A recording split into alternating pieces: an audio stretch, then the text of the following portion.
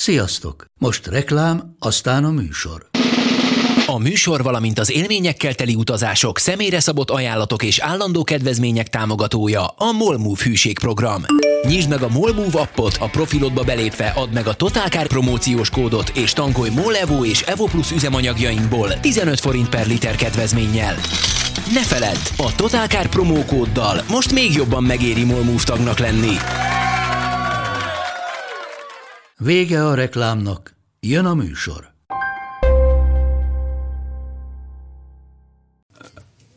Nem még valami kedvező? Szerintem. Hoppá, most a hírekbe fogunk belebeszélni? Valami szóval BL döntőre azért nem érdemes menni, mert nincs semmi meccs hangulat. Tényleg.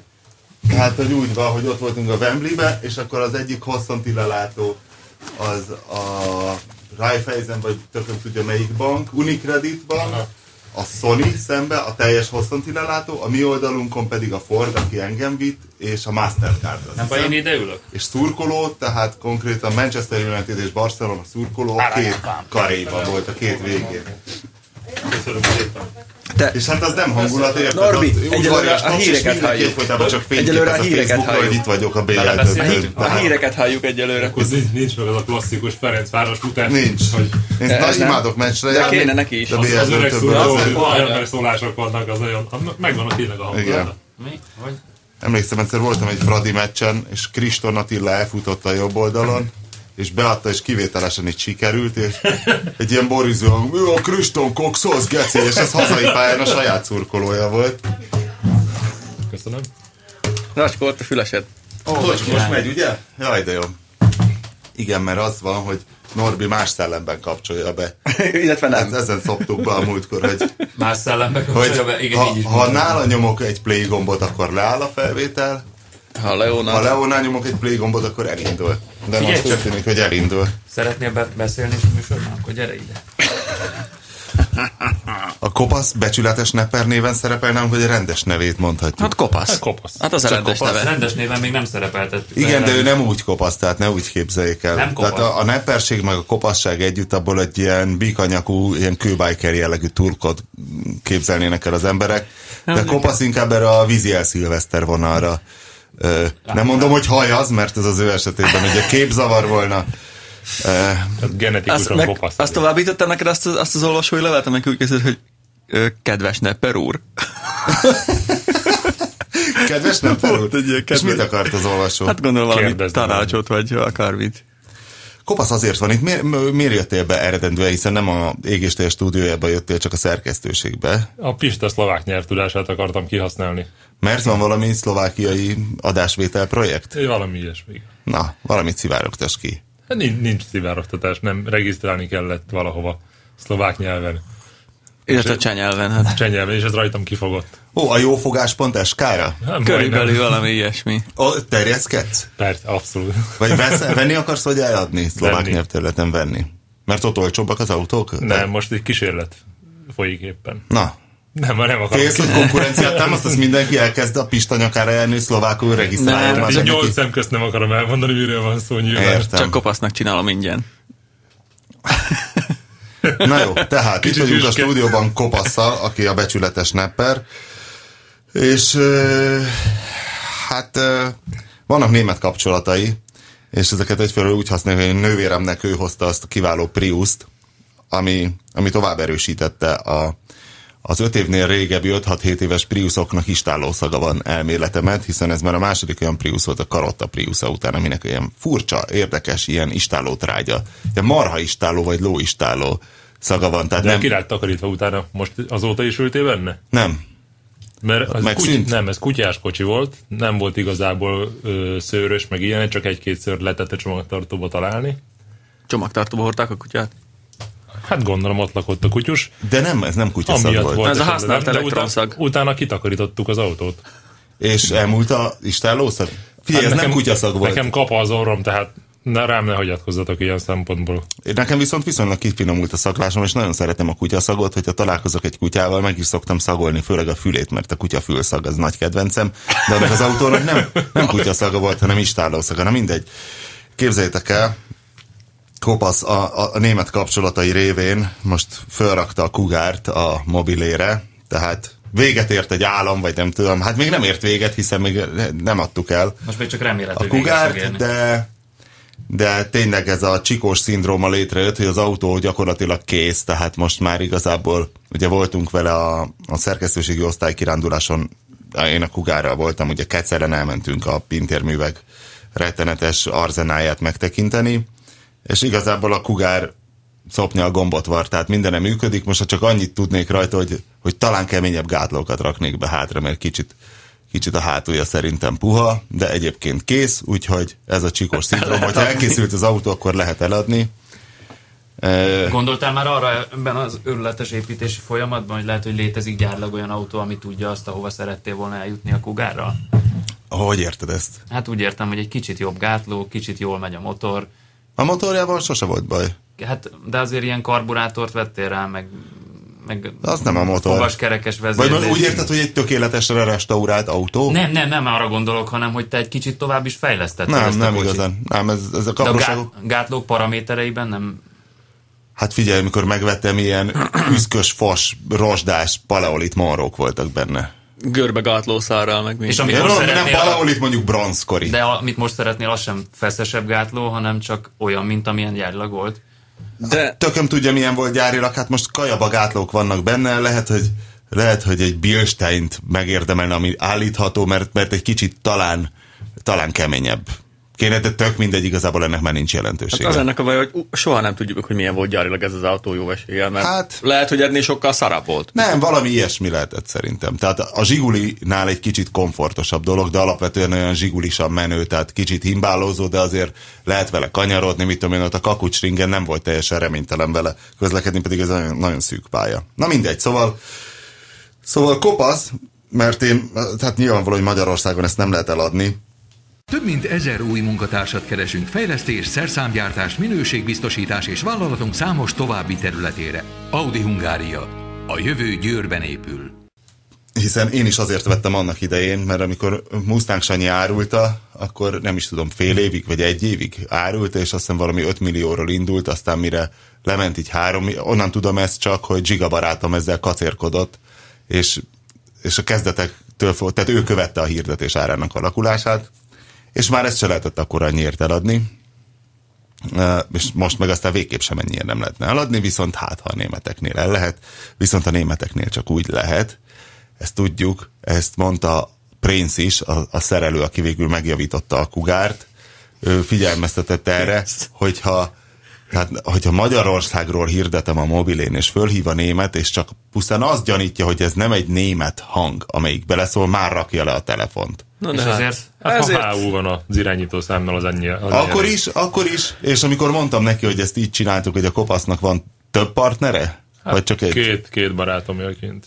De egy kereskedés ez? De két külön cég, de aki közelebb van ahhoz. És egy barátod veszi fel a telefont, aki soha nem látta. Ja, natürlich, ja. De elmondom, milyen a kocsi. Rutinja van annyi, hogy el tudja. Imént szálltam ki belőle, szól majd a barátod a vevőnek. Nem. Nagyon nem, jó. hát az elég, ha elmondja, hogy ami a hirdetésben van, ami egy ilyen 6000 karakteres felsorolás, hogy mi volt kicserélve az autóban, ami igaz. Ez Bandi, és ráadásul az alkatrészek, vagy a cseréknek szerintem ez csak a fele, mert a másik felét már elfelejtettem, hogy mi minden, mert gyakorlatilag minden. Tehát, hát nagyjából ti meg, aki olvasott Total Car-t, az így tudta követni, hogy hány poszt volt, és mindegyik arról szólt, hogy valamit kicseréltünk, és még mindig szar. És most arra már aztán tényleg mindent kicseréltünk, volt, amit többször is, és most már egy egész jó lett. Na mindegy, szóval, hogy azt elmondja a telefonálónak, hogy ami itt le van írva, az igaz, az tulajdonképpen már elég. Csatolni kellett volna egy PDF-et. Ezt a kis könyvet töltse le, olvasgassa, ezek történtek az autóval. Na jó, azért az a videó, hogy V-Mag Zsolt csiszatolja a tetejét, tudod, vagy hogy a Last Baronsnál futóművet építenek akna és emelő nélkül, csak úgy, hogy Branovics Géza üldögel a gazban, egy fél téglán, és egy villáskulccsal piszkálva a körmét így ábrándozik arról, hogy micsoda pályafutómű lesz ez, hogyha alárakja azokat a csőből hajlított lengőkarokat, amiket egyszer egy Amerikából rendelő szettet lekoppintva állítottak elő. Igen. Tehát ez nem biztos, hogy jó lenne, ha ezt látna a potenciális vásárló. Emlékszek el a címre. Azt még V-Mag Zsolt. Kinyomta szilóval a gyökér, ez volt a poszt címe. Akkor vakártárosdát a tetőről. Igen. Egyébként aztán a végén kiderült, hogy Prince-nél ugye, tehát Prince mondta, hogy ami nem látszik, hogy az autónak a legnagyobb baja szerinte, ami nem látszik, és ő se látja, de biztos, hogy úgy van, ez a Ford Mustang típus hiba, hogy a szélvédő alatti esőelvezető lemez elrohad, tehát ez az esőelvezető lemez, ami ott van, hogyha motorháztető tetején, mint klasszikusan egy Zsiguliban is benézünk azokon a lukakon, amire ilyen légterelőt szoktak régen rakni a bolyrészerek, akkor ott az a lemez, ahova befolyik az eső, és aztán ott belül két oldalt elvezetődik, és hogy a Mustangban az a probléma, hogy ez vízszintes ez a lemez, tehát hogyha áll az autó, és ott beesik az eső, és esetleg bemos egy-két ilyen aprócska levelet, stb., azok ott meggyűlnek, és ott nem folyik le a víz, két oldalt van ilyen szellőző torony, ott elakad, és elrohasztja. És ő mondta látatlanban, hogy ez el van rohadva, úgyhogy kicserélte, egyébként kiderült mellékes, hogy nem volt elrohadva, de nem baj! Értéknövelő tényező, most nem is tudom, hogy ebből mit akartam kihozni. Azt lehet tudni, hogy mennyi árulod, vagy az még nagyon... 20 000 euróért raktuk ki. Ezzel most jelen pillanatban a második legdrágább Kugár hirdetés. Tudatosan lőttétek be egy kopasszal, vagy? Nem, én így nézegettem a hirdetéseket már hónapok óta, mennyikért vannak, és... Hány eladó Kugár van? 4 most az egyébben együtt. Hát 68-as, tehát én a 68-as Kugárokat nézegetem mindig, és azokból van 4. És miután megkötött az őrületes üzletet, merre vezet az út? Harley, Panda 100 HP, vagy semmi? Ezt a 3-at hallottam. A semmit lőttem be. Annyi mindenképpen, annyit már megfogadtunk otthon, hogy Diánával mindenképpen veszünk egy jobb minőségű kajakot. Illetve úgy, hogy 2 igazából, és akkor megvalósítjuk régi ábrándunkat, kievezünk a téli kikötőből, át a Dunán, persze nagyon körülnézünk, hogy jön a szárnyas hajó, mert a szárnyas hajó az nagyon könnyen megöl, és akkor bevezünk a hajógyári sziget déli csücskénél végig ott a kisebb ágon, és akkor megkerüljük a hajógyári szigetet, majd még egyszer nagyon körülnézegetve ismét átkerülünk a Dunán, és otthon újra deszantolunk. Ez volna a terv, majd egyszer elevezünk Gödig, a híres Gödi hekkeshez. Ezek elég óvatos tervek. Ez tök jó. Ez egy fenntartható pálya. Most a Dunán nem állsz le emberkedni igazából, mert nagyon kicsi vagy ott egy kajakkal. De nem, tehát nem magára a kajakra gondolok, hanem hogy nem egy újabb összetett járműbe válsz bele, hanem egy kajakban. Csak nem valami vintage kajakot vesz a Winkli. Igen, de egyébként valószínű a 100 HP lenne, ha nagyon akarnék ilyen szágultozós autót. Mert tegnap voltam tesztelni, ugye Volkswagen Golf hetünk van, hiszen egyben ez a felvezetése a hétvégi Golf Fesztiválnak, ami hol lesz? Ami nem most Hungaroringen jövő hét, 14-én. Ez jövő hétvége? 14, 2 hét múlva. A 2 hét múlva a Hungaroringen rendezendő Golf Fesztivál felvezetőjeként minden nap ezen a héten, hát aki most hallgatja az égisteret, talán észrevette, hogy hétfőn volt egy általános golf áttekintő cikkünk, hát a golf típus története. Kedden volt a country. Kedden volt a country. Szerdán a rally golf. Az R32? Nem, G60. Az R32 csütörtökön az ma, amikor azt a műsor nem, a csütörtökön az én GTI 2-es akkor az R32 késő van. Szóval az a lényeg, hogy megpróbáltuk a golf, mivel hogy hát Zsiguli hetünk volt, minél lehetne golf hetünk is, hisz alapvetően jóval több golf. A Golf 2 az egy kult autó. Igen, és ennek a golf hétnek keretében én elmentem Aszód utáni nagyközség, mindjárt mondom a nevét, nem Nagykáta, nem, várjál, mindjárt mondom. Kartalra, ahol az egyik olyan autónak a tulajdonosa lakik, aki kint lesz a Golf Fesztiválon, egy 2-es Golf GTI, én vállaltam nagy örömmel, hogy akkor én most, ugye nekem 10 évvel ezelőtt, kb. 10 évvel ezelőtt adtam el a 16 szelepes 2-es Golf GTI-met, a Wolfsburgi rémet. Elnézést, közben hadd vágjak közben, 13-án lesz a golf találkozó a Hungaroringen, nem 14-én. 13 péntek? Nem, az szombat. Szombat, 14 pályanap, tényleg. Jó. Bocsánat. Oké, akkor 13 szombat. Igen, tehát ott megtekinthető lesz az autó. Károly mondta büszkén, hogy beválogatták a legszebb autók közé, tehát a pedokban fog állni, és hát erről is szól egy kicsit a cikkem a mai, tehát csütörtökön, hogy valószínűleg Magyarországon nincsen gyári állapotú 2-es Golf GTI, ami furcsa, mert annyira nem régi, nem, ugyanazokat a bolyrészер hibákat követte el Károly, amiket én is. Tehát eleve a homlokfalon nem ikerlámpás, az már át van építve, más a hűtőrács, tehát csak szimpla kereklámpás elől. akkor ráadásul ez az Angel Eye-os utólagos első lámpa, ami jó dolog, mert egyben menetfény, stb., de hát nem gyári, ugyanúgy a színtelen indexbúrák elől, mint én is. Mennyit kajtattam a színtelen indexbúrákat, mert valahogy nyilván jobban néz ki, de hát nem gyári, ugyanúgy, illetve én ilyen szürkés hátsó lámpákat vettem bele, mekkora egy barom voltam, de hát a bolyrészszer... De mit vár olyankor az ember az autótól, hogy kicsit tovább fejlődjön? Jobban néz ki, igazából vizuálisan ezek javítanak rajta a szabályok szerint, hiszen minél kevésbé tördeled szét a formát, tehát minél homogénebb egy autó formája, annál jobban néz ki, ezért van az, hogy az ilyen autószalonokra, az ilyen tanulmányautók is mindig le vannak sötétítve az üvegek, tehát általában még az agyagmodell van, az agyagmodell valahogy mindig jobban néz ki, mert homogénebb, meg alacsonyabb, meg az ültetés, meg ezek a tegnap dolgok. hallottam itt valakit, azt nagyon érdekes. És például nem tudom, feltűntem már, hogy a Swiftek, az új Swift, tehát nem a legújabb, hanem a vasaló Swift, hogy a pirosak mennyire nagyon jól tudnak kinézni, pusztán azért, mert a hátsó lámpa nem válik el. Tehát az is egy ilyen homogén tömb. Aha. Tehát, hogy ezek mindig jók, és az enyém ugye metál szürke volt, és ilyen szürke búrával tényleg jobban nézett ki, de hát hiába akkor is egy kreténség, igen. Akkor is inkább a gyári állapotát most kéne. Már. Most ez a két iskola van. Ennyi idős fejjel. Az eredetiség fan, meg a beavatkozós és típus. ráadásul az enyémem még hát egy ilyen rupótlan Alessio Monza nevű felni volt, ami formavilágában hasonlít a gyárira, mert ez ugye a pókhálós BBS felnén jött a Golf 2 GTI, és ez az Alessio Monza, ez ilyen nagyon sok küllős volt, tehát hasonlított rá, és jól is állt neki.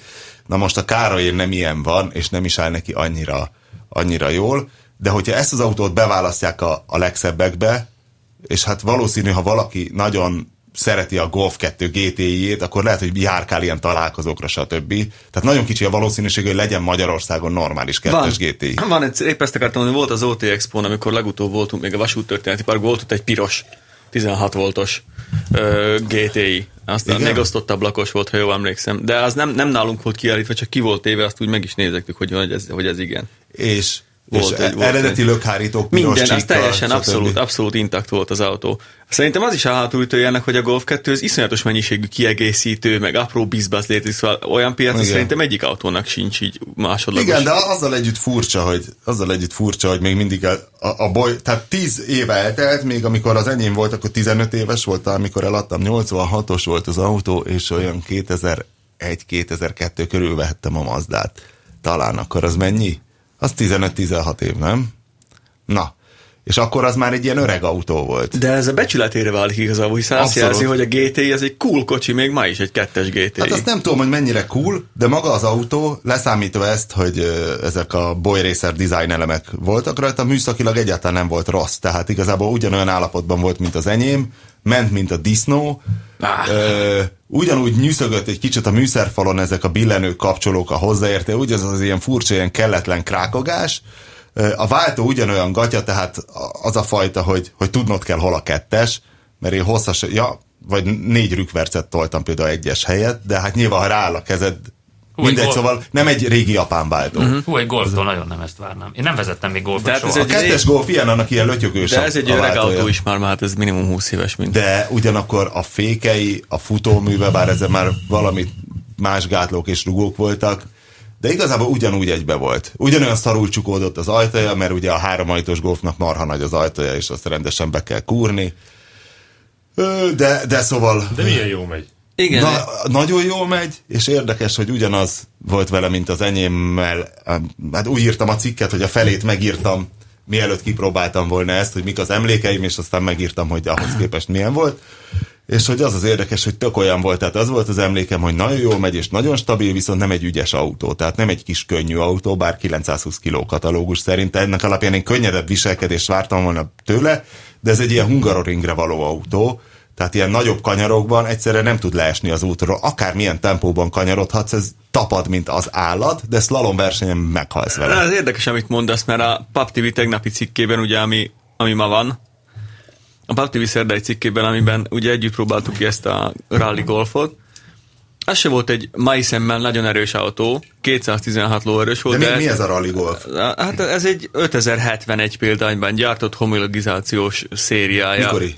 Melyik? Kettes úgy néz ki, mint alapú. az integrál lelancsa. Ilyen domborús árvidői vannak, csak nem annyira kövérek. Téglalaplámpák elől. És az a lényeg, hogy az sem mai szemmel a 216 lóerő nem sok. De egy ilyen bódéban... 216. Hát ez 139 volt ez a 2-es GTI, és ez is képzelni, nagyon hogy erős hogy autó. ment. Szóval olyan intenzív Hát ez élmény, hogy borzalmas a hang, a zaj, a közvetlenség, hogy a vékony ajtók mögött ülsz, és így dübörök körülötted. De a széria az csak 160 volt. A széria 160, de ez 216 volt, az is elég. Teljesen G60-as más motor. az élmény, a menés élmény egy ilyen de a kettes futóműve az nem olyan, hogy elkezdené vele ilyen nagyon szűk kanyarokban szlalomozgatni. Hát ez alatt Nem? azért elég komoly futómű volt. Oké, csak hogy valahogy nem olyan könnyű, tehát inkább egy Hungaroringen Nem, mennél vele. ez egy ilyen GTI. Egy rendes pályán. Igen, de iszonyatosan más az Nem, mert a élmény. Mazdán például az MX-5-ös, ami nálam közvetlenül váltotta a 2-es GTI-t, az sokkal könnyedebb volt, pedig nehezebb volt 100 kilóval. Aha, közben Dániel mutatja. Ez egy golf rally. Ez egy golf rally. Az utcai. Hát ez Az csúnya. utcai. Nem, Nagyon jó. Nedves a Nem illik Rá. rá ez a Nagyon dobozlámpa. Az ikerlámpa illik a 2-eshez szerintem. Jó volt, ez meg a PubTV képen jobban néz ki, mint ezen a szaros. Na mindegy, és Wikipédia közlekedtem fotón. vele egy kicsit ott Kartal és a környező települések között, és egy pillanatra így mondom, basszus, kéne még is venni egy ilyen izét. Most már, hogy pénzem is lenne rá, hogy rendesen rendbe hozzam, és aztán rájöttem, hogy nem, mert nekem ez egy kicsit még mindig nehézkes, tehát igazából nem hozza azt, amit tehát inkább a Panda. A Panda 100 HP, az tüzes, ez meg egy olyan rendes páncéltörő lövedék, de nem az űrméret alatti, hanem a kumulatív gránát, tehát ami becsapódik, átégeti, és bang. Neked volt 2-es golfot, kopasz? Volt persze, GTI. Melyik? Nekem még a sima A 8 szelepes? 8 szelepes, igen. Egy 85-ös. Nekem volt valami ugye ilyesmi. GS-im ugyanez. De ami jobb volt... Az hány ló volt? Ez ilyen 110 körül, nem? 115. Azt hiszem. Igen, valami ilyesmi. Uncsüss. De amit sokkal jobban szerettem, az Uno Turbo volt. Az Uno Turbo, igen. Az Uno Turbo resta. az a Panda 100 HP egyébként. Tehát ugyanaz, hogy ez egy sokkal könnyedebb, ügyesebb autó, és én azt a karaktert szeretem, az Uno Turbo, igen. És a fékjeivel azt nagyon szerettem. Hogy volt rajta fék, meg is állt. Uno Turbo, ez az. De jó, hogy mondtad, hogy ez volt a karakter, ami a 80-as évek autóiból nekem nagyon bejött. Ez a kicsi fürge és ilyen ügyes. Tehát a Golf is nagyon jó volt, de az inkább egy ilyen hegyomlás, vagy nem is tudom. Nagyon szerettem. De ezt most be is embedeljük ezt a videót majd a... De Szép is volt. Nem az van az Uno Turbo, hogy őrletes turbójuk, aztán hátba lök, és akkor... Nem. De ha lenne is. Hát Nem, pont mert ez a kicsi jó az benne. autó, tehát annyira nem tud szenvedni alacsony fordulaton se, hiszen ez így hamar átlendül. Az nem hány kiló az Uno Turbo? Hát az is 800? 900 környéke, valami ilyesmi. Nekem a Sikos mondta, hogy arra, hát vágyhatok, de ezzel a zárójeles megjegyzéssel. De pont ez a De jó nekem benne, nagyon hogy tetsz van karaktere ennek a Már az, kocsinak. hogy elfogytak. Jó, de ezekhez már tényleg sok pénz kell. A vasoxit felzamált Szétfújtál őket. szélőket, na? Konkrétan. Hát alvásszáma mindegyiknek rohadt volt a toronynál. Jó, de ez nepper szempontból nem feltétlen hátrány. Hát egy nepper szempontból, bármilyen Értem. szempontból. Szólogassunk be kopasznak. Kedves Nepper úr. De az jó kocsi volt nagyon. Arra emlékszem, hogy akkor autókölcsönzbe dolgoztam, és bementem az Uno-val dolgozni, átültem a kadettekbe meg asztrákba, Ácsi. amik benn voltak, Nácsi. és, Kadetről csak jó. és egyszer nem akart megállni. Utána az Astra meg a kadett. Annyira jó féke volt az Uno Turbónak? Igen, arra emlékszem, amikor elmentem mondjuk nyaralni, akkor volt feltűnő, hogy elmentem nyaralni, és nem mentem be mondjuk egy hétig vagy 2 hétig, és nem ültem Opelekbe, és akkor utána, amikor beültem, akkor az első féktávon ilyen őrült taposás volt, mert nem akart megállni a kadett. Azt észre se vettem, mert én teszteltem egy 10 évet, talán még tévébe forgattam ilyen Uno Turbót. Be is embedeljük most alá. És a fékeire nem nagyon emlékszem, én arra nagyon virgonc, fürge menésére, meg az a fajta autó, amivel így egy év válik az ember, nem veszed észre igazából, hogy van rajtad egy autó, hanem hogy egyszerűen nagyon gyors vagy, és nem az, hogy legyőzhetetlen, nem az, hogy legyőzhetetlen vagy, hanem hogy egyszerűen nem kapnak el. Volt. Győzni nem fogsz, de el nem kapnak. Volt kergetés a rendőrök által. Na, és elkaptak? Nem. Na, ezt mondom. Tényleg? Volt ilyen? Aha.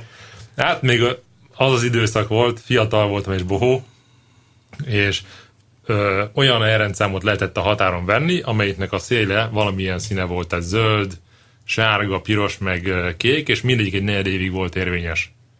És a színéből tudták a rendőrök, hogy ez már lejárt, 2-vel lejárt, stb. és hát természetesen egy ilyen volt az autón, és hányan lejárt?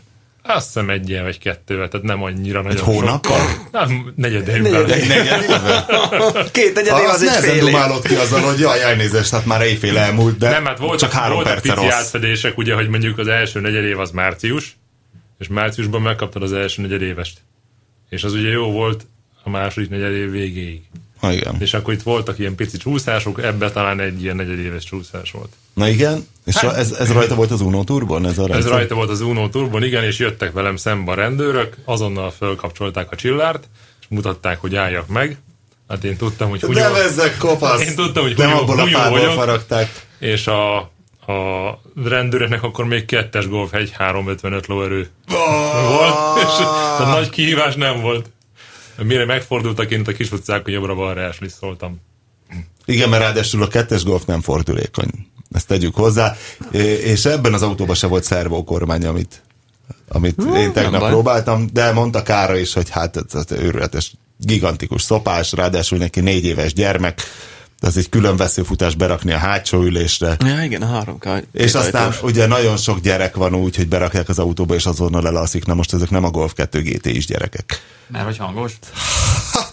Reggel, mint hogy, tehát hogy egy atavisztikus emlékek visszajönnek, hogy van amelyik gyereknek az jön vissza az autótól, hogy anyukája méhében ringatozik, na most a 2-es Golf GT-től, hogy a kartfogú tigris szájába ringatozik, körülbelül az olyan, mint egy marcangolnak a mennyét. Egy akkori autóhoz képest is nagyon hangos, tehát egy ilyen... Hangos és ráz, nagyon kemény. És egy olyan nagyon jellegzetes módon ráz, hogy ahogy kigurultam vele a garázsfeljáron, és volt egy ilyen kis szög a garázsfeljáró és a járda között, hogy így kigurultunk vele az útra, és azok az apró, ahogy egy kavicson átment, hogy bármikor álmomból felébresztenek, ez egy 2-es Golf GT futómű, így megy át, lassú gurulásban egy kavicson.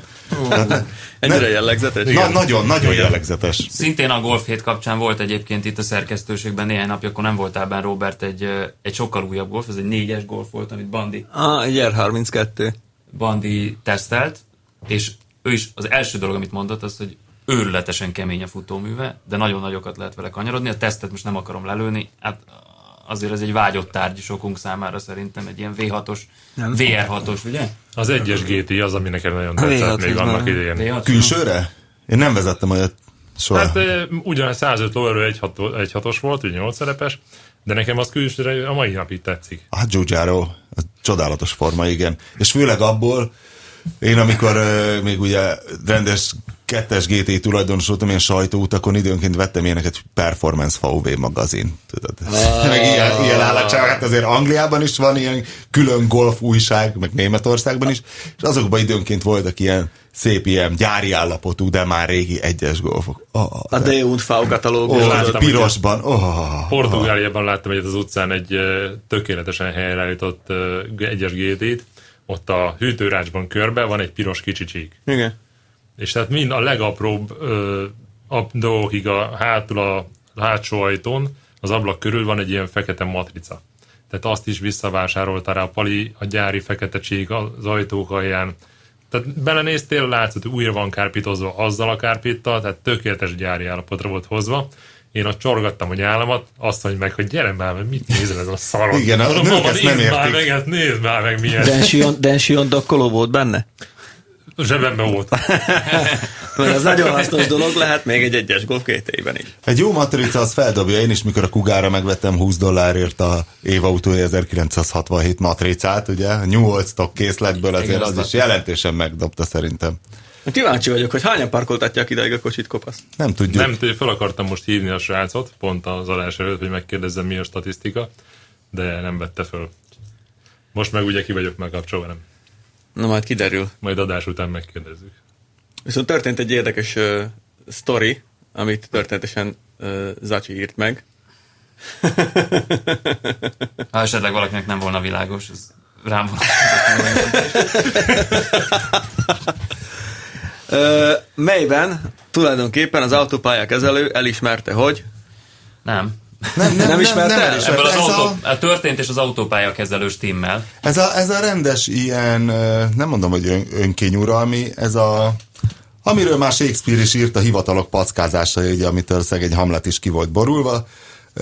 Szóval, hogy amikor megkúrnak, akár van rajta csapka, akár nincs, igen, tehát nem mész az autópályán, felé se szagolsz, van alibid, ugyanakkor lefilmez a kamera egy olyan autót, amin egy olyan rendszám van, mint a tiéd, csak az első karakter 5-ös helyett 6-os, a betűk, vagy a számok közül. Ugye az történt, akkor kicsit mondjunk több részletet, hogy tegnap kiadott az alapvető jogok biztosa egy közleményt. Tegnap előtt, igen, az adáshoz képest tegnap előtt, amelyben egy állampolgári panaszból kiindulva indított vizsgálatot, illetve ennek a vizsgálatnak az eredményét taglalja ez az anyag. Itt arról van szó, hogy november végén kapott ez a bizonyos panaszos, nevezzük Kovács úrnak, bár nem tudjuk, hogy hívják, hisz a jelentésben nem szerepel a neve. Nevezzük Kovács úrnak. Vagy hívjuk Orbán Viktornak, és akkor hiszen az is csak egy név. Neki nem, vagy Gyurcsány Ferencnek, hogy fölfigyeljenek, nem tudjon annyira fiktívnek a történet, igen.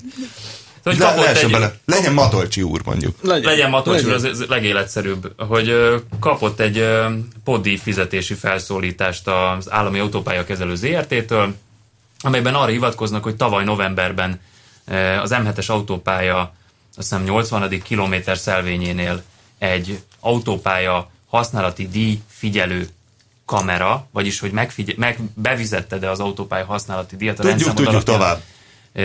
Kiszűri, készített róla egy felvételt, hogy ő nem fizetett autópályahasználati díjat, és fizessen pótdíjat, ami azt hiszem 13 vagy 15 ezer forint alapesetben.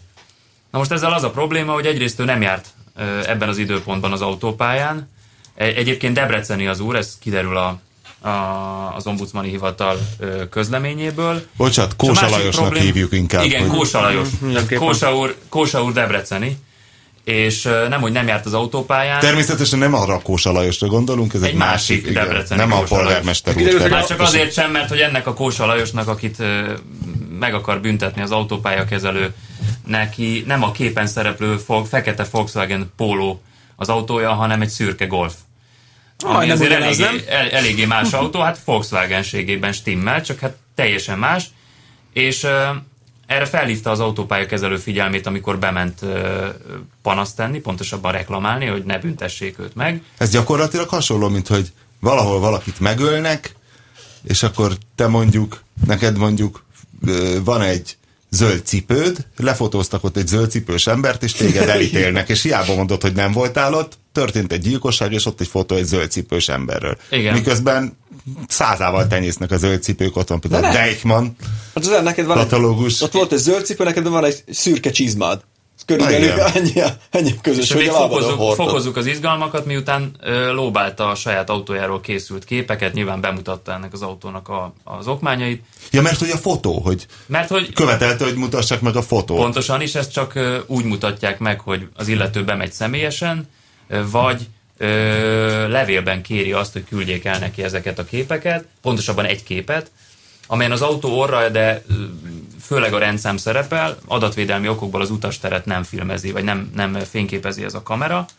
De hát ezeken a felvételeken is, vagyis ami a Kósa úr autójáról készült, és amit az autópálya kezelő mutatott bizonyítékként, jól látható volt, hogy baromira nem ugyanarról az autóról van szó, ám a rendszámtáblák láthatóan megegyeztek, és akkor ő annyiban maradt magával, hogy valószínűleg visszaélés történt, vagy lemásolták a rendszámát, és egy hamis rendszámmal hajtottak fel ezzel a pólóval az autópályára, és ez alapján kereste ki a Kósa úr adatait a központi nyilvántartásból az autópályakezelő, mint ahogy ilyen esetekben ezt tenni szokta, és küldte ki neki a levelet, hogy fizessen, vagy nem tudta elképzelni, mi történt, és végül is az ombudsmani hivatal vizsgálata során derült ki, és vizsgálatot egyébként folytatott az Állami Autópályakezelő is, illetve Kósa úr tett rendőrségi feljelentést is, de ezek nem hoztak eredményt.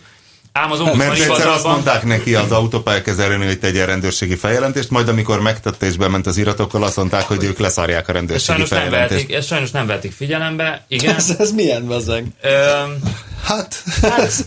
Szopó. Az a jó, hogy ilyen esetek rengeteg történt, és nyilván nagyon sokan fizetnek, és időnként egy-egy hivatal belefut egy ilyen fanatikus elmebetegbe, hívjuk munkanéven ezt Dömsödinek, hiszen Dömsödi Gábor barátunk az, aki sose hagyja annyiban, hogy megszívassák, ugye erre ment rá végül is az Autó 2 című újság, amit egyszer megpróbáltak kiperelni alóla, aztán a hosszas per. Na mindegy, szóval a Dömsödivel ne pereskedjen senki, ezt megtanultuk. Én legalábbis nagyon szívesen beszólogatok neki, de tudom, hogy ha egy perre kerülne a sor, akkor azonnal feltenném a kezem, és nem Gábor, igazad van.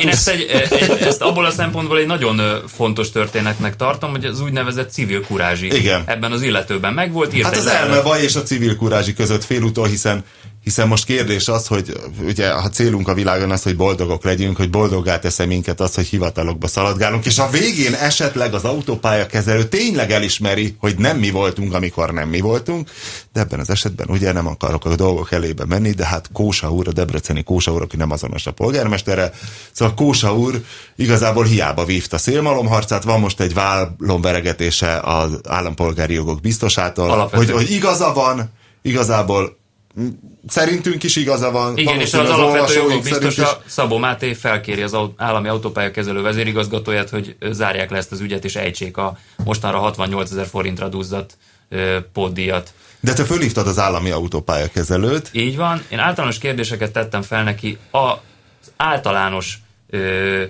pótdíjazási szokásaikkal kapcsolatban. Az ügyrendi eljárás. De konkrétan nincs ilyen, hogy amikor te felhívsz egy ilyen szervezetet, és elmondod a szokásos mondókádat, hogy jó napot kívánok, Zács Dániel vagyok a Totálkártól, és amikor ezt elmondod, hogy megrázod egy kicsit a grabancát, tehát nem egy ilyen úgymond újságírói stílusban megfogalmazott kérdés lesz ebből, hanem hogy kapjál már az agyadhoz, ember, miért nem fogjátok fel, hogy hülyék voltatok, és miért nem teszitek fel a kezeteket, és miért nem mondjátok, hogy bocs. Hát ugye az adás felvétele idején még várjuk a konkrét esetre adott válaszaikat. Általános válaszaink vannak, ezek olvashatóak a cikk végén. Nagyjából arról van szó, hogy több tucat módon és helyen ellenőrzik az E-matrica megváltásának a tényét az autók rendszámtáblája alapján. Ugye akár meg is állíthatnak autópályapihenőben, vannak mobil ellenőrző pontok, ezek autók, és vannak felszerelt kamerák. Tudom, és nagyon hatékony a rendszer, én egyszer a Kugára véletlenül, mert abban nincs navi, fölkeveredtem az M0-ásról valahogy a 7-esre, és megtettem rajta 5 kilométert, és ott is kijött a 15 000 forint. És azt mondja az autópályakezelő szóvivője általánosságban, hogy néhány ezrelékre tehető azoknak a panaszos ügyeknek a száma, vagy aránya, amelyekben valóban az autósnak van igaz. Általában elfelejtenek matricát vásárolni, rosszul adják meg a rendszámukat, tehát az ő rendszerük az nagyon ritkán téved, annál is inkább, és ez nagyon fontos, mert miután megérkezik az autópálya kamerától a felvétel, azt még ott egy kollega ellenőrzi. Na. És ettől válik ez a történet nagyon érdekes, és kicsit hasonlatossá Tóka úr ügyéhez, amiben ugye egy gyorshajtási ügyről volt szó. Gyakorlatilag egy Fiat Talentóval. Egy bontóból megszökött ilyen, hát körülbelül, mint ahogy hívták a Verdákban azt a szereplőt, a darus kocsit, egy ilyen matuka jellegű ízét kaptak 180 km/h, vagy milyen gyors? 198. Az 55 lovas szívott dízel Talentó. Igen, aminek új, na és igen, elnézést. Most hát Sebastian Vettel új autója, tehát lesz egy a négy bővített mondat lesz, ami az én szűrletem ebből a két történetből, hogy mint Tóka úr esetében végül is az jelentett megoldást, hogy az importőr adott neki egy hivatalos igazolást arról, hogy ez a 91-es évjáratú kis teljesítményű típus, ez újkorában is legfeljebb 120-szal vagy 130-szal volt képes haladni. Illetve volt belőle a RUF, a Porsche Tuning művel. A RUF-nál csináltak egy olyat, amelyik ment 170-nel is, igen. De még a RUF Ducato se tudott ennyivel menni. A mai napig nem gyártanak olyan Ducatót, a 2.8-as Super HPI motoros Ducato sem tud 198-al menni, tehát biztosan nem mehetett ennyivel. Annak a cikknek a végén az volt a kérdés, hogy vajon mi lett volna akkor, hogyha Tóka úrnak olyan járműve van, ami elvileg képes annyival menni, amennyivel meggyanúsították. Semmi. Ilyenkor az van, amit Sőnek Béla közlekedési szakjogász mond, hogy fizet. Nincs más választása, ugyanis hitelesített kamera felvétellel szemben kell igazolnia az állítását. Erre nagyon kevés esélye van, hisz neki nincs hitelesített műszer az autójában. Tehát ez igazából egy ilyen nemzeti szopókerék. Ezt akartam, ez egy lutri, egy lottó. Csináltunk a szerkesztőségben egy szopókereket, ugye, hogy a kevésbé vonzó sajtóutakat kisorsoljuk, és ez olyan, hogy lenne egy nagy nemzeti szopókerék, és akkor megpörgetjük, és kisorsol téged, fizetsz, ennyi. Ezt a szopókereket naponta megpörgetik.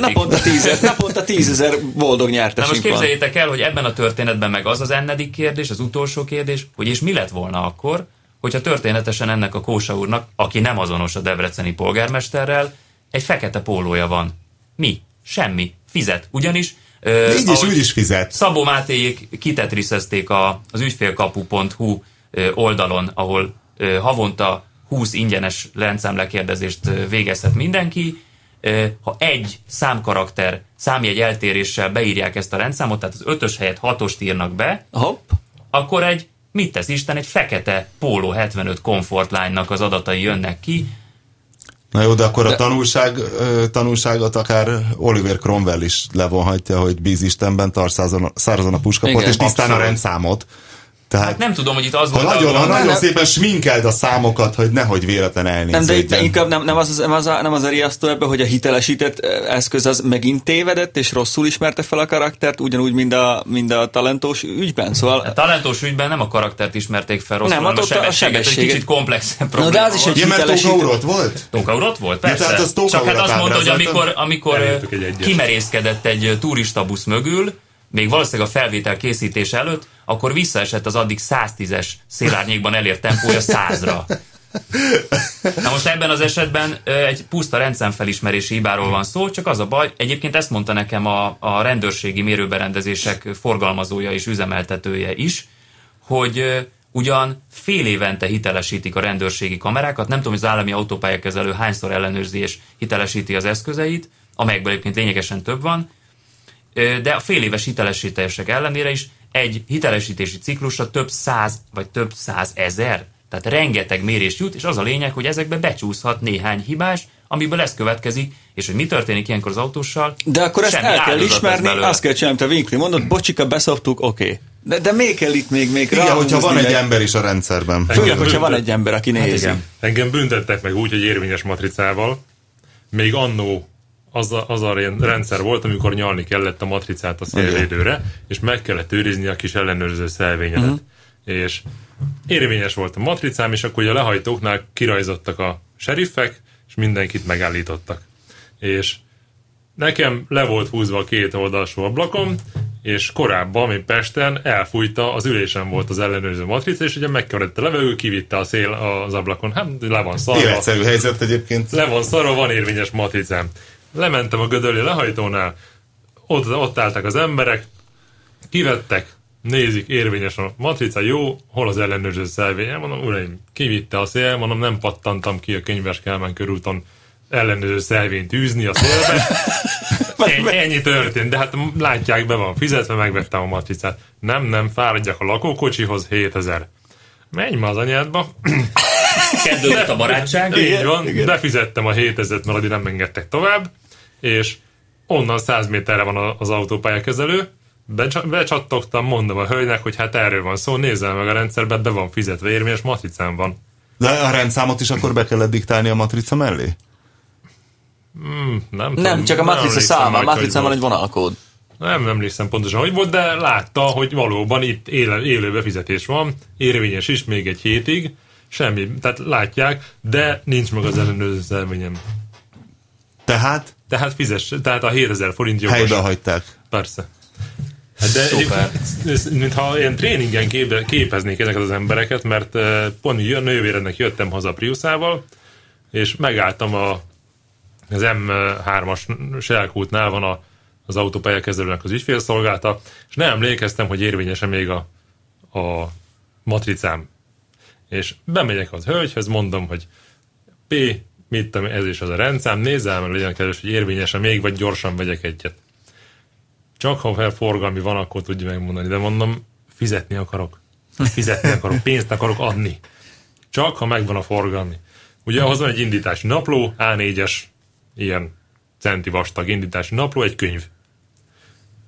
Odaadom neki, az elejére rá van írva tollal a rendszám, az elkerült a figyelmét, elkezdi lapozgatni, nem találtam. Még egy másik helyen is benne van a rendszám, mindjárt az első oldalon, azt sem sikerült, és mondja a rendszámot. Tehát akkor már jó volt, akkor bemondtam a rendszámot, és mondta, hogy igen, van matricám. De forgalmi nélkül nem.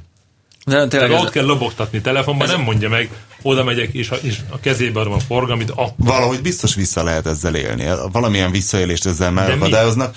Nem tudom. Nem, ha adsz egy 5 percet, kitalálom, hogy lehet ezzel visszaélni. Egy bankrablás során például egy olyan matricával szágult ezt az autópályán, az aranyrögös ládákkal, hogy mit tudom én. A nem polgármester debreceni Kósa úr esete, meg ez a most említett eset is szerintem arra a következtetésre enged minket, hogy nincs a váratlan helyzetekre bejáratott mechanizmus az autópályakezelőnél. Nem, az hagyján, az nem baj. Józanész nincs, ez a furcsa. Igen. És valószínű, hogy olyan céges szintre emelt fosás van, hogy senki nem mer saját hatáskörbe legyinteni egyet, hogy ja, ennyi, igen. Hello, bocs, viszlát. Holnap megkérdezi a főnök, hogy te ki volt az, aki tegnap legyintette, alján csak ide. Az ő működésüket szabályozó jogszabályoktól egyszerűen nem mernek eltérni, a jogszabályok meg rosszak. De nem tartalmazzák ezeket az eseteket, nincsen feloldozás. De valahol van írva szerinted, hogy a gép tévedhetetlen. 1, 2, ha mégis téved, akkor se téved. Vagy mi, hogy van? Csak az a furcsa, hogy egy hadseregnél mondjuk ilyen harci helyzetben nyilván ez egy fontos dolog, mert ott ha megvonod a vállad, akkor az parancsmegtagadás, és ezért a fronton főbelőnek, ez tök normális, hiszen különben nem működne a hadsereg. De ez egy tetves autópályakezelő könyörgök, itt senki sem hajna bele semmire. De mondtad az előbb, hogy ebben mérhető a panaszok száma. Igen, ezt mondták, hogy nem azoknak az eseteknek a száma, amikor kiderül, hogy hibázott a rendszer. Bocs, nem a panaszok száma mérhető. Igen, tehát amikor hibáztak, de oda még oda lehetne tenni egy fél mondatot, de azt viszont leszarjuk. Hát igen, tehát ugye ilyen terjedelmes levelezés előzte meg a bejelentését az ombudsmani hivatalban ennek a Kósa úrnak, tehát előtte ő próbálkozott azért mindenfélével, amikor már a legalapvetőbb módszer nem működött. Ő még akkor sem adta föl, de nem. Hát a tréningnek ők megnézik a Monty Pythonból a kék norvégias részt, amikor az ügyfél bemegy az ügyfélszolgálatról, hogy döglött a papagáj, és nem ismeri el, hogy az állatkereskedő. Igen. Csak alszik. És azért ez csak alszik, és igazából azért volt csak a botra szögezve, mert annyira erős, hogy félni kell, hogy feltámad a honvágya, és a fjordokba visszavágyik, és szétveszíti a Kalit karácsonyit, és hús! Ez történik az autópálya matricákkal is. Mindegy. Szóval, hogyha önöket holnap megbünteti az autópályakezelőség úgy, hogy nem jártak az autópályán, nem is ismerik, vagy még autójuk sincs, akkor inkább fizessék be, csak ne kezdjék el. Ettől függetlenül, hogyha megjön az állami autópályakezelők válasza erre a konkrét esetre, mert ezt természetesen várjuk tőlük, azt olvashatják majd a Totálkáron, nagyon kíváncsiak vagyunk rá. De nem fűzök hozzá nagy reményeket, hogy ez egy olyan érdekes válasz lesz. Tehát ez a megvizsgáltuk, igen, vannak problémák, dolgozunk a kijavításon körülbelül. Csak ez sokkal unalmasabban és hosszadalmasabban megfogalmazva. A hosszadalmasságában is. Nézd, Pista, megnéztük tegnap a Náci zombik című filmet. És? Igazából nézhető volt. Ugye? Nem volt vicces az egész. Klasszikus, ez a klasszikus zombifilm szisztéma, és az elején tippeltünk, mind a ketten tippeltünk egyet, hogy melyik éli túl, mert a zombi filmekben szokott lenni túlélő, egyikünknek se jött be a tippje. Nem találtatok el. Miért? Ki élte túl? Hát a motoros szános csávó, nem? A motoros szános csávó? Aki legyorsulta a zombi fejét a motoros szánnal. De azt megharapta a zombi már, amikor a másik zombi belén leereszkedett a sziklafalon, és akkor ráugrott egy másik náci zombi. De azt nem láttuk, hogy meghalt-e. Hát de ha megharapja egy zombi, akkor zombivá változik. Ezért volt az, norvég orvostan hallgatók vakációznak egy vidéki házban a hómező közepén, ahol a II. Világháborúban megfagyott egy náci alakulat. És véletlen pont ebben a víkendházban van a náci alakulat rabolt kincse, és azért ha valaki véletlen megy ki a pottyantós budira, mert a norvégoknál a kert végéből pottyantós budi van, és esetleg még kúrnak is, mert ugye a zombifilm alapszabálya, hogy a szex az azonnali halállal büntetendő, és ha még kiesik a zsebedből, a mackóalsott zsebéből a klotyonkúrás közben egy rablott pénz, akkor azonnal ott teremnek a zombik. De úgyis kezdődik a film, hogy valaki rohan a zombik elő. Szóval ezzel nyit, hogy egyenesen bele a közepében nincsen szarakodás. De így az összes szabály, hát egy ilyen izével kell kezdeni minden akciófilmet. In medias res. Igen. Na mindegy. Nem, az is meghalt, hiszen azt is megharapták, és ugye orvostalhallgatók, és a végén hentelnek ketten. Van a szemüveges orvostalhallgató, aki fél a vértől, és mikor a csaj megvágja az ujját répa szeretelés közben, akkor is rosszul lesz, de ő már akkor láncfűrésszel henteli a zombikat. Majd az egyik zombi megharapja a karját, és akkor így nézi a karját, hogy ajjaj, tudod, zombivá változol, hogyha megharapnak, és erre már nézi a láncfűrést, és mondja a haverja, hogy ne, és arra, de hát az egyetemen már tanultuk az amputációt, animációt, hogy fogja a láncfűrészt és levágja a karját, majd folytatják tovább a hentelést. De hát már moziról van szó. Akkor említsük meg, hogy most pénteken ismét lesz Total Car autós mozi a fővárosi autópiacon, ezúttal az Egészséges Erotika című magyar vígjátékot vetítjük, ezt láttad, Robert? Láttam. És mit gondolsz róla?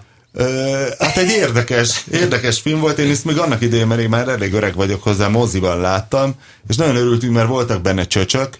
Hát azok vannak. Olyankor dudálni kell. Bár nem olyan szépen fényképezett csöcsök, mint az ilyen enyhén erotikus filmekben, mikor valóban udvaros Dorottya kupakol, és akkor szépen van fényképezés, tökéletes minden, tehát bőrseggel minden, hanem ilyen munkásnők, ilyen rendes statiszta munkásnők, a hatalmas nunabozottal együtt leveszik a munkásköpenyt, és ugye nincs az, hogy meg van komponálva, hogy ugye egy női test, és akkor szép, ha megfelelő szögből, megfelelő pózokban filmezett, hanem csak úgy lígnek, lógnak össze-vissza, himbálóznak, natur. Igen, azon túl, hogy ebben a filmben valóban nagyon sok nő vetkőzik, szerintem az sokkal fontosabb, hogy ebben a filmben nagyon okosak a nők, és ez nagyon szimpatikussá teszi a történetet, mert végül is ugye úgy húzzák ki a helyzetnek a méregfogát? Méregfogát, köszönöm. Más nem lehet kihúzni a helyzetből. Mondjuk valami mást, amit ki lehet húzni egy helyzetből. Húzzák ki a helyzetet a gatyával. Hát önmagukat. Egyébként önmagukat is kihúzzák belőle, hogy túljárnak a két főszereplő, Falkai Ártvás és Bozódi, a ládagyárba helyezett tűzoltó. A Koltai Róbert és ki a... Eszén. Rajhon Ádám. Nagyon jó Rajhon benne Ádám, tényleg, ő maga Rajhon Ádám. Nagyon jó benne a Rajhon. És ki játsza az állatorvost, a Wartburgos állatorvost? Arra nem is emlékszem, az lehet, hogy nem volt egy ismertebb színész. Megfogtál, nem tudom, nem is sorolja föl a stáblista. Akkor mondta, Wartburg, nagyon jó, kényelmes, takarékos, Wartburg! De benne van a késő Kádár rendszer összes hülyesége, tényleg. Tehát, nagyon jó rajta nevetni, nagyon jó az alapszituáció. Tímár Péter, aki rendezte, akkoriban sok menő zenekarnak csinált klippeket, sőt, ő még csinált egész estés ilyen moziklip volt a film címe. Igen. Szerintem borzalmas volt, tehát nem tudom elképzelni, hogy ezt valaki akkoriban elment a moziba és megnézte, bár biztos hatalmas siker volt. Mi a kopaszkutyát is élveztük, Zacska. Na, jó, a kopaszkutya más. Ott is voltak csöcsök. Én a moziklip bakelitet szoktam otthon hallgatni, de moziban tényleg fura lehet. Nyomasztó lehet 15 klip meg 18 klip egymás után. Mert akkoriban moziban ment a Szóljon a Rock című film, ami az AC/DC Led Derby koncertfilm volt, és elment az ember is megnézte. Hogyne. 14 éves voltam talán. Vagy és milyen jó volt, igen. Szóval most pénteken Egészséges Erotika, jöjjenek el a fővárosi autópiacra, kapunyitás 8-kor, filmkezdés 9-kor. Úgy volt, hogy ezeket előrébb hozzuk, ahogy megyünk előre az időben, de erről majd készül egy poszt is még, és minden egyéb részletet megtudhatnak belőle. A film szerintem nagyon jó, én most néztem meg a héten. Biztos, meg vicces a zenéje. És vicces a zenéje. Igen, ilyen minimál számítógépes zenéje. Én nem biztos, hogy ott leszek, hiszen mi ugye leendő gyermekünk nemét megyünk felderíteni egy ilyen komplex ultrahang kivizsgálásra, viszont itt kéne megemlíteni. De minek? Hát mindenképpen jó, mert a két fiú is jó, mert milyen jó az embernek van két fia, Dávid és Góliát, vagy bocsánat, nem... Káin és Ábel. Igen, hiszen Dávid és Góliát nem voltak vérrokonok. Ez egy normál kivizsgálás. Mind a kettő nagyon pozitív. Viszont itt kell megemlíteni, hogy megfeledkeztetek. Ez egy kitűnő példa volt, Robert. Akkor mondjál egy pozitív végkimeneteli testvéreket. Bo és Luke. Hát a Tátrai Tibusz két fia például jóban van egymással. Egyebet nem tudok felsorolni. Vagy a Dalton fivérek. Igen. Na mindegy. Az is nagyon jó végkimenetel. Megfeledkeztetek múltkor, ugye itt szeretnék gratulálni Kőbikernek. Akinek megszületett a kislányához, Nikihez. Kis Köbi. Azóta el is tűnt a levlistáról, nagyon keveset spammel. Egy fenét, csak nekem merte megírni a bogót. Lehet, hogy a levlistáról eltűnt, de engem ma és tegnap összesen nem tudom hányszor hívott, mert vásárolt egy robogót. Egy Honda Flash-t. Keressenek rá a Honda Flash-re, Honda Flash-hö. Miután... Ezzel meg is van a de lehet, hogy a Pista berakja majd a poszthoz, csatol egy Honda Flash képet, de olyan rondát úgy találsz, mint a Kőbikeré.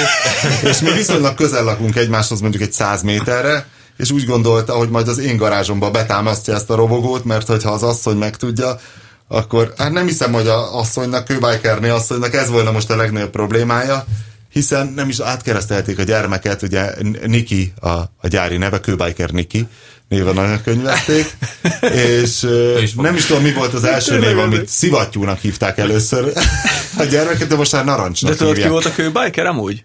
Mi besárgult? Nem is tudom. akkor már nem miért. nevet kell neki adni olyankor, azt úgy tudom, hogy Arra van más. Nem, de tudod ki volt a kőbiker? Meg van a Végtelen Történet 2 című film? Nincs, van egy ilyen? Van, ugye ott vannak. Én az egyet láttam. A szikla embernek a kisfia egy 3 kerekű biciklin megy, és kőből van. Tényleg? Ő a kőbiker. Ezt nem tudtam. És tökre úgy néz ki mellesleg, tényleg, mint Kavics. Úgyhogy szerintem... Szóval a kőbiker így küzd az elcsaládiasodás ellen, hogy vásárolt random módon. Hát öregem, és akkor mondta, hogy majd jöjjek le, mert hozzák a teherautóval. Teherautóval hozzák a robogót?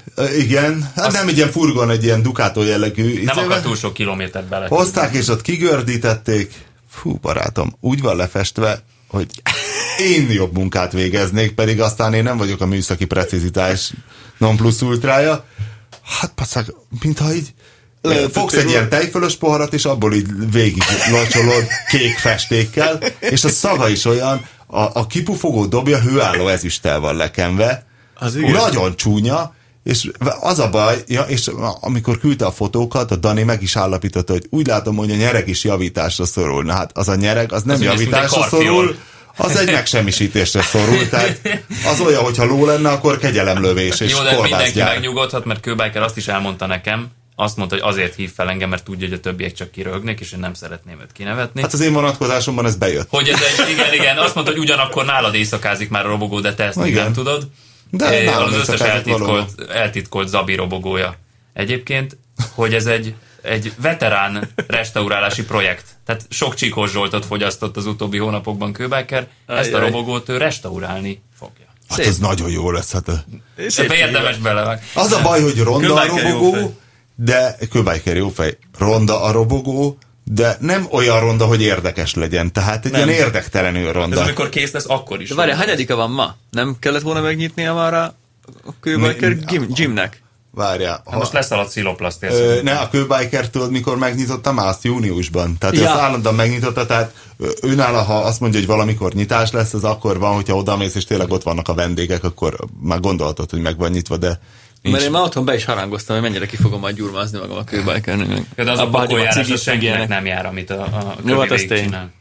Most megtalálta ugye a feliratot az iroda tetejére, ráírták a gipszkártonra ceruzával, hogy mi is... Nem tudom, ezt nem hülye buzi gyúrós fasz, vagy valami ilyesmi volt. és egy Rise Kőbikerről, úgyhogy ennyire tisztelték a melósok, de majd ez... Láttam a fényképeket. Láttad? Szép, persze. Ez egy óriási fájdalmam. Nem beszéltünk a BMW folyadékhűtésű boxeréről. Ez nekem is nagyon fájt. Igen. Itt hátul szaggatott egy kicsit. Mindegy, majd röhögünk a kommentelőkön lefelé menet, mert úgy látom, hogy kifutottunk. De nem, nyugodtan mondja Dániel, hát ha valaki már unja, akkor simán kikapcsolja.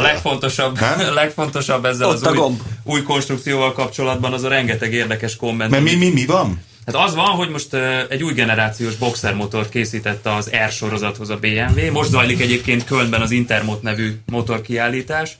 Figyelem, motorokról van szó. Tehát ha valaki most hirtelen gondolna, hogy na, ugye az E32-esemet most lehet hőbörögni, igen, ezek a motorok. Igen, szóval...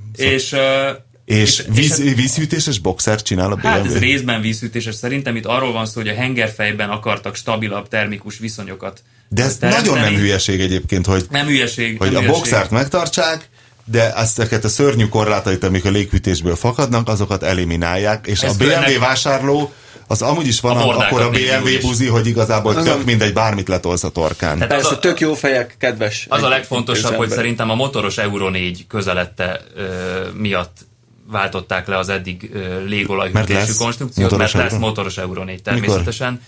Hát szerintem 2 éven belül.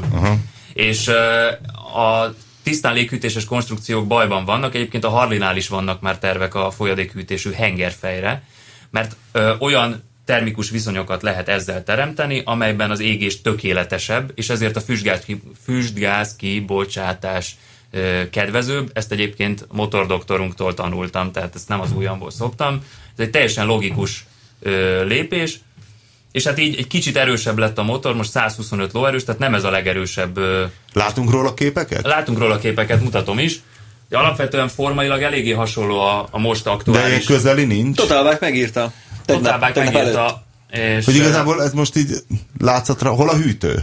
A hűtő az el van rejtve 2 hát most nem mutatok nagyobb képet, 2 oldalpajzs alá, itt a szürke. Hát ez lószar, nem is látszik. Nem. Igazából az a jó a BMW-nél, hogy egy ilyen BMW túramotort nem vág haza a vízhűtő látványa, mint ahogy egy Harley-t, mert egy Harley-nál az a lényeg, hogy tiszta legyen, igen. És ha odakúrnak egy nagy vízhűtőt az elejére, azt mondom, egy átlag ember, aki nem verte még ki egyszer sem motorok képére, az nem veszi észre, azt nem bántja, de aki szereti a motorokat, annak azért fáj. De ugye itt az van, hogy eddig a hőelvezetés nagy részét azt az olaj végezte a BMW-nél, plusz a menetszél is természetesen, de ezeket old head motoroknak hívták, ezeket a boxereket, amiket eddig gyártottak 93 óta, azért, mert az olajnak nagyobb szerepe volt a hűtésben, mint a levegőnek, és mint a korábbiaknál ez volt. Egyébként... És most a víz vette, vagy a hűtőfolyadék vette ezt a szerepet át, olajhűtés is van továbbra is, meg menetszélhűtés is. Egyébként vajon az nem jobb hűtésre az olaj? Hiszen az olaj sokkal nagyobb hőmérsékletre tud felhevülni, és akkor több hőt is tudna leadni, nem? Egy olajhűtőbe, és akkor nincs ez a csúnya szó, hogy vízhűtés. Valószínűleg arról van szó, de ez most már... Nem? A motoros mert az olajhűtés, az tényleg a nácizmus. Hát igen, ezt ne felejtsük el, hogy az olajjal kennek is.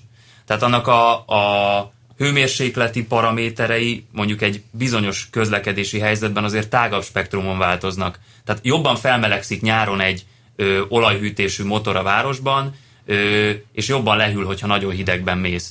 Tehát ez egy... De nem lehet jobban hűteni olajjal, vajon? Nyilván nem lehet, csak azt meg hívjuk ki be legközelebb a Göbölyst, és kérdezzük meg, tehát fölkészül ebből, és tart egy az biztos, hogy a folyadékhűtésű motorok azok termikusan stabilabbak.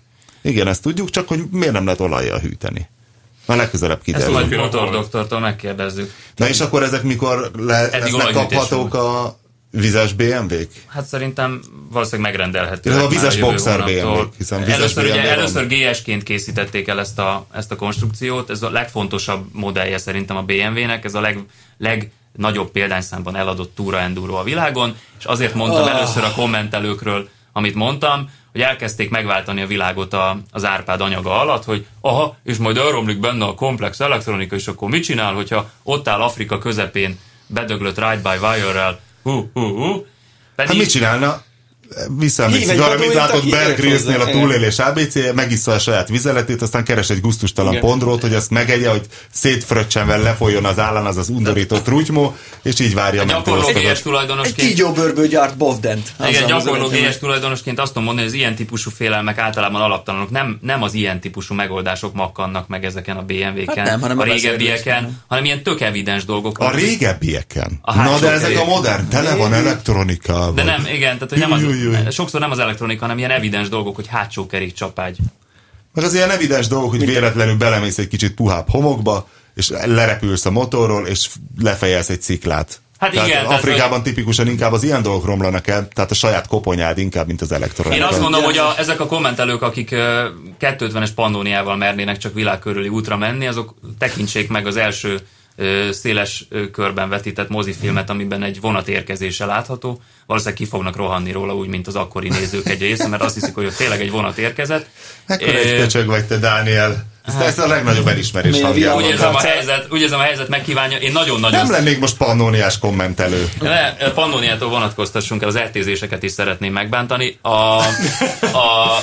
A BMW-t és az összes intermotos újdonságot egyébként bemutatjuk a Totalbike-on. Én nagyon szeretem a fejlődést. Nagyon kíváncsi vagyok az összes új konstrukcióra, mert bámulatos dolgokat találnak ki. A GS egy nagyon jó műfaj, csak hát nem crossmotorként kell rá tekinteni, hogy néhány kommentelő ezt megtette, hanem egy ilyen széles felhasználási körű túramotorra. Amivel nem zokogsz az erdélyi utakon se, viszont így elüldögész rá egy autópályán meg nem nevetségesen gyenge. És reméljük, hogy tartósabb a vezérlése, mint az előző generációs dízel BMW motoroknak. És akármilyen gyengék ezek a boxer BMW-k meg a régebbiek, azért én túráztam együtt Túrapisti a debreceni pajtikám. Igen. És az emlékszem, az döbbenet volt, hogy én egyedül ültem az XR-en, ő pedig az asszonnyal és rengeteg csomaggal, és ezeken a szerpentineken, nagyon meredek emelkedőkön úgy kellett kapaszkodnom utána, hogy mindig figyelnem kellett, hogy minél jobban kiforgassam, jó helyeken váltsak, stb. Pedig papíron gyengébb volt lényegesen szerintem. Hát sokkal nagyobb kanyarsebességeket vállalt valószínűleg, mert olyan futóművük van ezeknek a BMW-knek, ez a telelever, paralever